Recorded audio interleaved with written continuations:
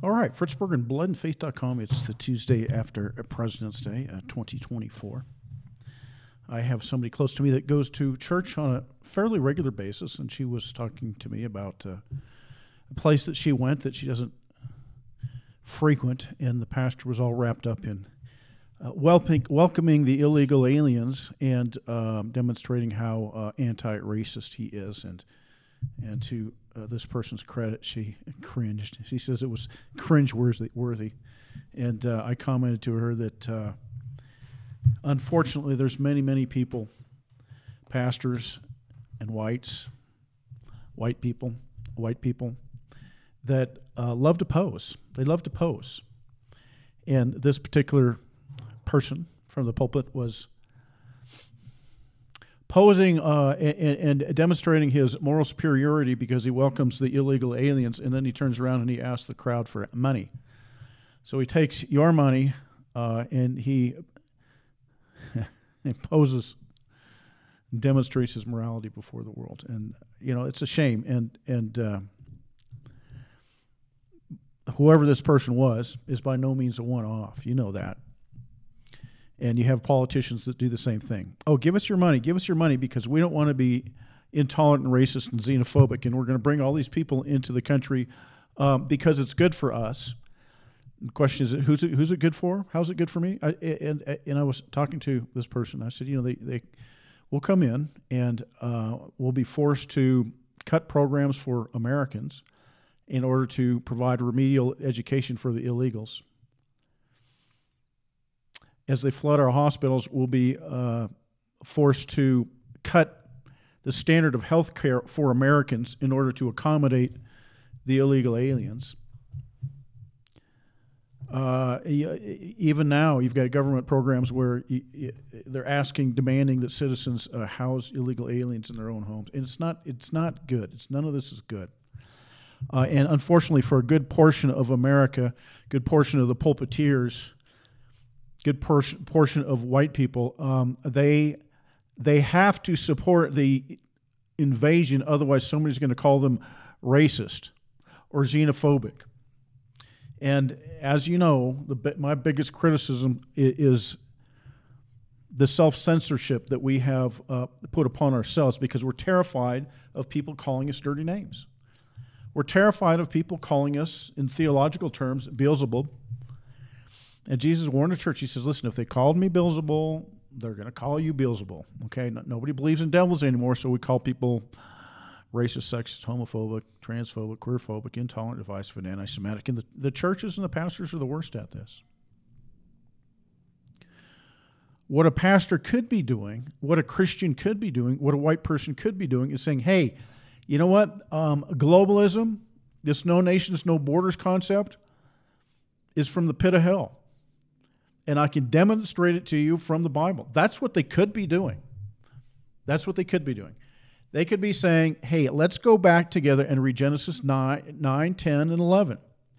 And in Genesis 10, we see the table of nations. And nations are named after a common forebearer.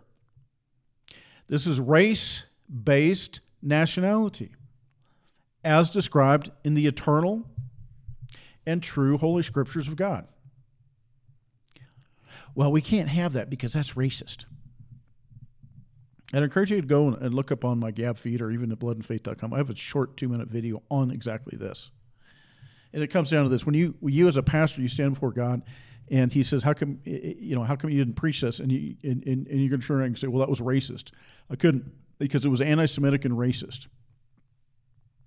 And now the pastor is going to be in a position where he's judging Jesus Christ and accusing Jesus Christ of these unforgivable sins. Stunning in the arrogance. Because that's essentially what pastors do when they won't preach what's in the Bible because it's racist or it's anti-Semitic or it's intolerant or it's divisive. They censor Jesus Christ. They accuse Jesus Christ of sins. They accuse the Almighty God of sins. They put themselves, number one, in a position to judge God morally, judge God truthfully, condemn God, accuse God. They accuse God. God, you're a racist. God, you're anti-Semitic. Jesus Christ, you're a racist anti-Semite. You're intolerant, you're divisive, and you're xenophobic. And so they'll get up in the pulpit and they'll preach whatever they preach. Do their moral opposing. Show everybody how anti-racist they are. Demonstrate inadvertently how ashamed they are of the Holy Scriptures. Genesis chapter 10, the table of nations, based on bloodlines. The word nation in the Greek Scriptures, in the New Testament, is ethnos, ethnos, ethnos. The different nations are different ethnos. That's the way God designed it. God designed it that way. God designed it in His nation, in His people of Israel, which have no relation to the nation of Israel that's prancing around there today. Those are identity thieves. They're identity thieves. Jews are identity thieves. Jesus Christ made that clear. Revelation 2:9, Revelation 3:9. They could be emphasizing the racial and ethnic character of nations as described in the Bible, as described, as demonstrated in the ancient nation of Israel. They could do that, but they won't, because that's racist. Like I said before, they run the Holy Scriptures through a filter created by the Antichrist. Created by the Antichrist. Y'all are looking for the Antichrist. Antichrist is in our midst, and Antichrist rules. And if you can't fight the Antichrist of today, you will never fight the Antichrist of tomorrow. You won't. You won't. If you can't fight the Antichrist and the beast of today, you will not fight the Antichrist of tomorrow. You'll keep submitting and bowing down and groveling, yearning for the acceptance of the world, of the beast, of the whore, of the Antichrist. So Genesis 10, nations are made up of distinct ethnic groups. You don't have to like it. It's the Holy Scriptures. You don't have to like a lot of the Bible. It's still the Holy Scriptures, especially if you're a preacher or a Christian, any Christian. Then you go to Genesis chapter 11. It talks about the Tower of Babel. Oh, that was just sort of made-up myth that, somebody came up with. No, it's not. Mankind was told, Genesis 9, you fill the earth, spread out, multiply the earth, fill the earth, fill the earth. Don't just stay in a little corner. Fill the earth, fill the earth, fill the earth. Multiply and fill the earth. They said, no, we're not going to do that. We're going to stay all together, one people, one nation, one language, and we're going to build a tower that reaches into heaven. Oh, wow. Huh. What does that sound? Sounds like arrogance to me. Sounds like the arrogance and the blasphemy of the beast to me. We're going to disobey God to His face, and we're going to build a tower that reaches into heaven and make a name for ourselves. Arrogance and blasphemy. Huh, where have we seen that? Daniel, the beast of Daniel, chapter 7. See that in the book of Revelation? Where else do we see Babylon? Babel. Well, you see it in the last few chapters of the book of Revelation. Got all these churches, got all these prophecy seminars. Babylon the Great. Babylon the Great and this beast. And we literally are living in the time of Babylon the Great. Globalism, the old Babel, is the new Babel, is the Babylon the Great. It's not a stretch. It's not hard to say this. What is Babylon the Great? Where does Babylon come from? Well, it comes from the old Babylon. It comes from the old Babel. One world system, one world government. Oh, we're being set up for the beast and the Antichrist. Well, fight against it, the one that's here now. Fight the idea of no nations, no borders. Go back and explain to your congregation that a nation is based on an ethnic group. Well, you don't understand that. My congregation is multi-ethnic, and if it's not, it's all white. So, well, I can't say that. Then they'll call me a racist.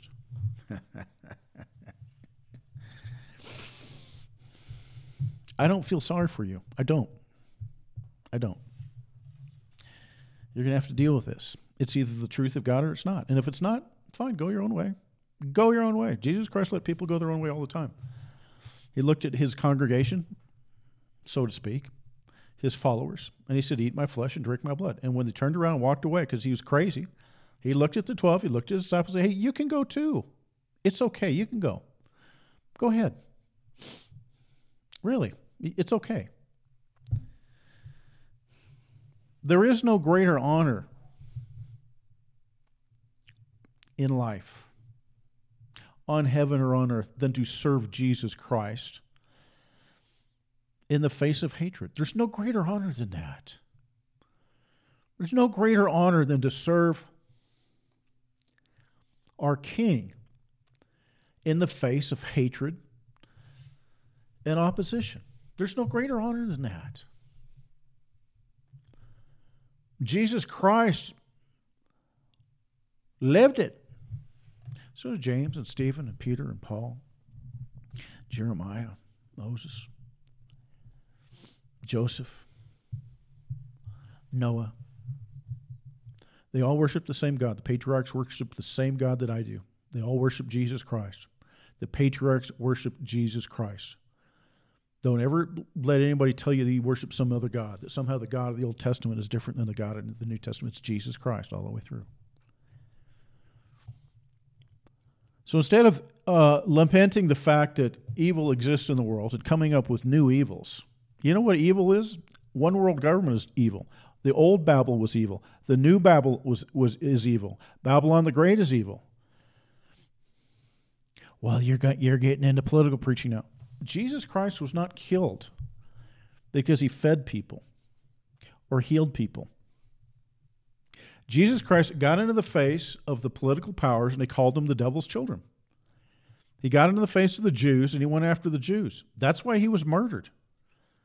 The Jews were very clear. Listen, if we let this man go, if we let him keep going,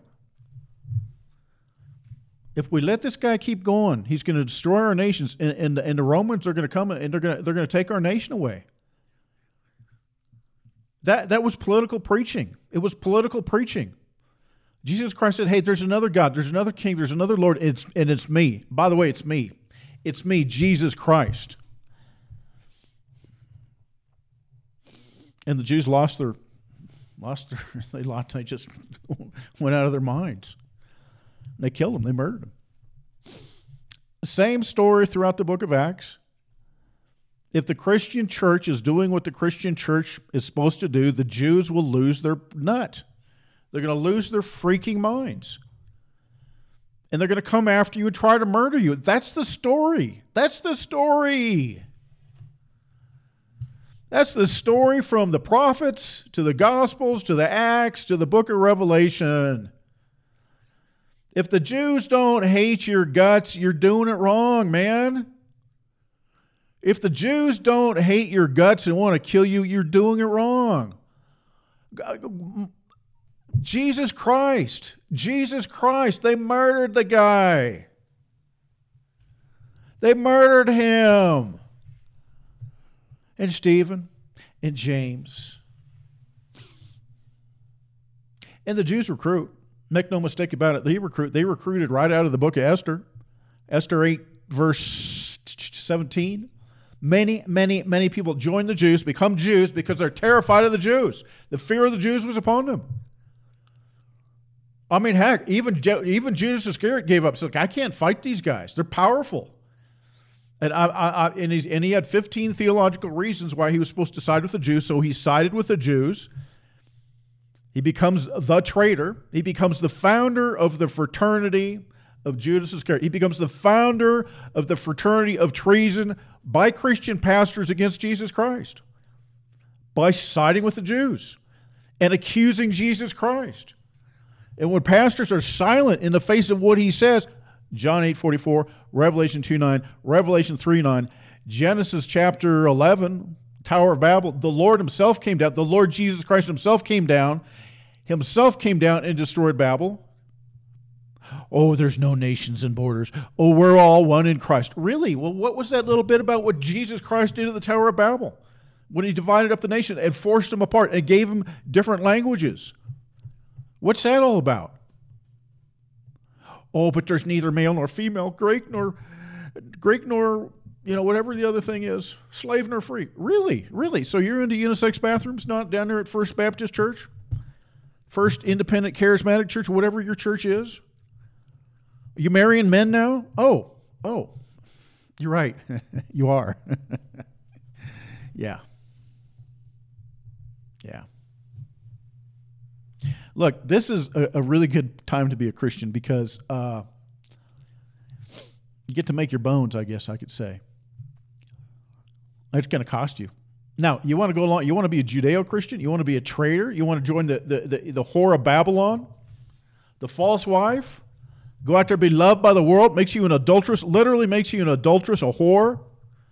James 4:4, you adulteresses, you want to be friends with the world, you make yourself at enmity with God. That story is as old as the prophets. Ask Jeremiah, man. Ask Jeremiah.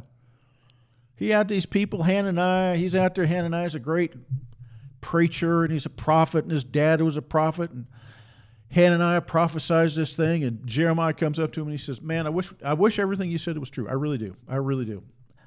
And he goes away. And the Lord says, you go back there and you get in his face and you tell him that everything he said was a lie. So Jeremiah did. He went back and he got in his face and he told Hananiah that everything he said was a lie. And thus says the Lord. And of course, they try to murder him. They throw him in a pit. Ethiopian eunuch comes and rescues him, which is why we have an Ethiopian eunuch in the book of Acts that was specifically called out because he was an Ethiopian and he was a eunuch. The Almighty sent a man to convert him in honor of the Ethiopian eunuch out of the book of Jeremiah. None of this is rocket science.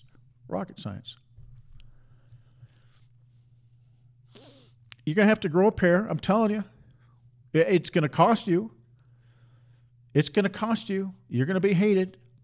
Oh, I can't be hated. I'm supposed to be a loving pastor, and everybody's supposed to love me. You silly boy, you silly man. Tell me who was loved in the New Testament. Tell me who was loved. Was Jesus Christ loved? Even his disciples left him. Was Stephen loved? He was murdered. Was James loved? He was murdered. And Herod murdered James, and it made the Jews really, really happy. So he's going to go murder John too.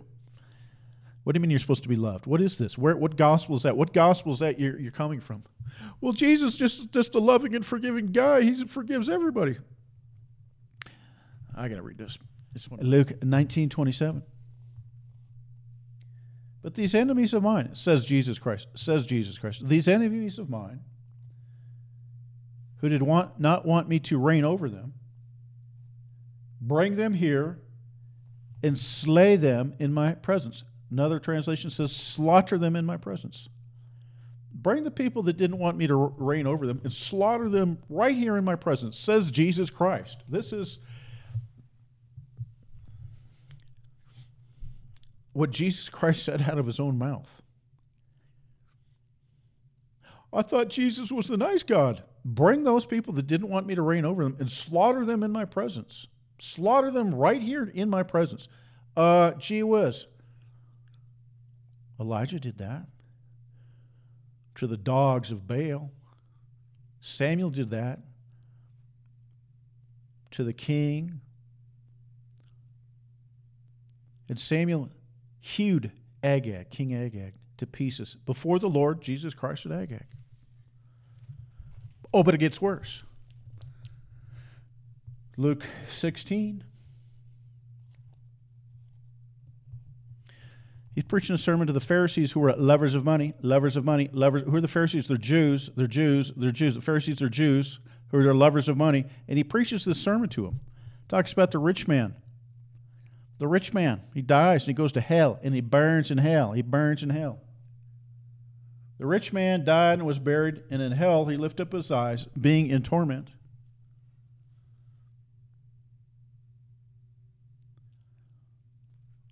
Abraham said, child, remember that during your life you received your good things, and likewise Lazarus bad things. But now he is being comforted, and you are in agony. You're in agony, and he's not going to help you. Jesus Christ is not going to help you. Later on, Jesus says this. He says, if they don't listen to Moses and the prophets, they will not be persuaded, even if someone rises from the dead.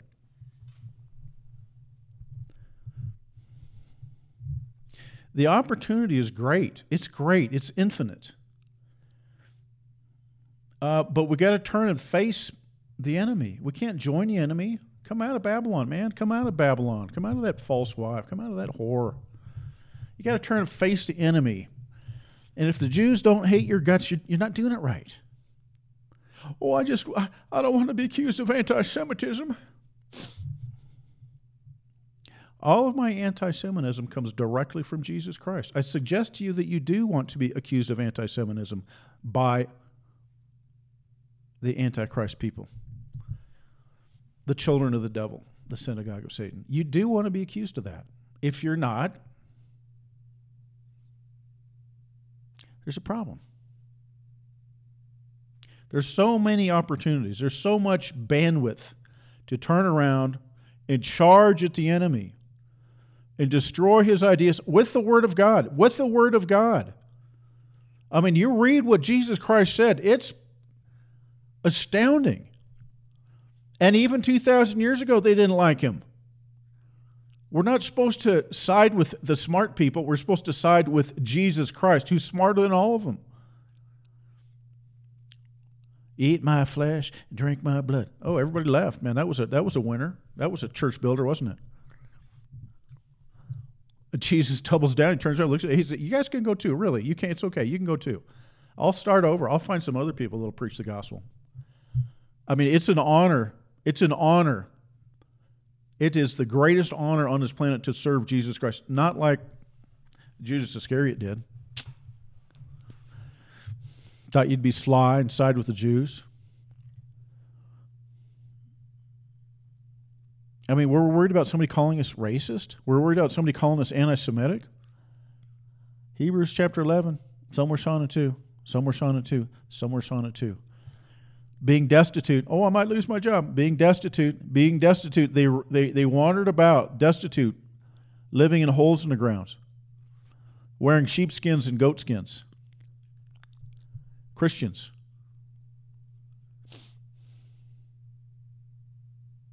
The opportunity is great if we just stand up and seize it. Fritz Bergen, bloodandfaith.com.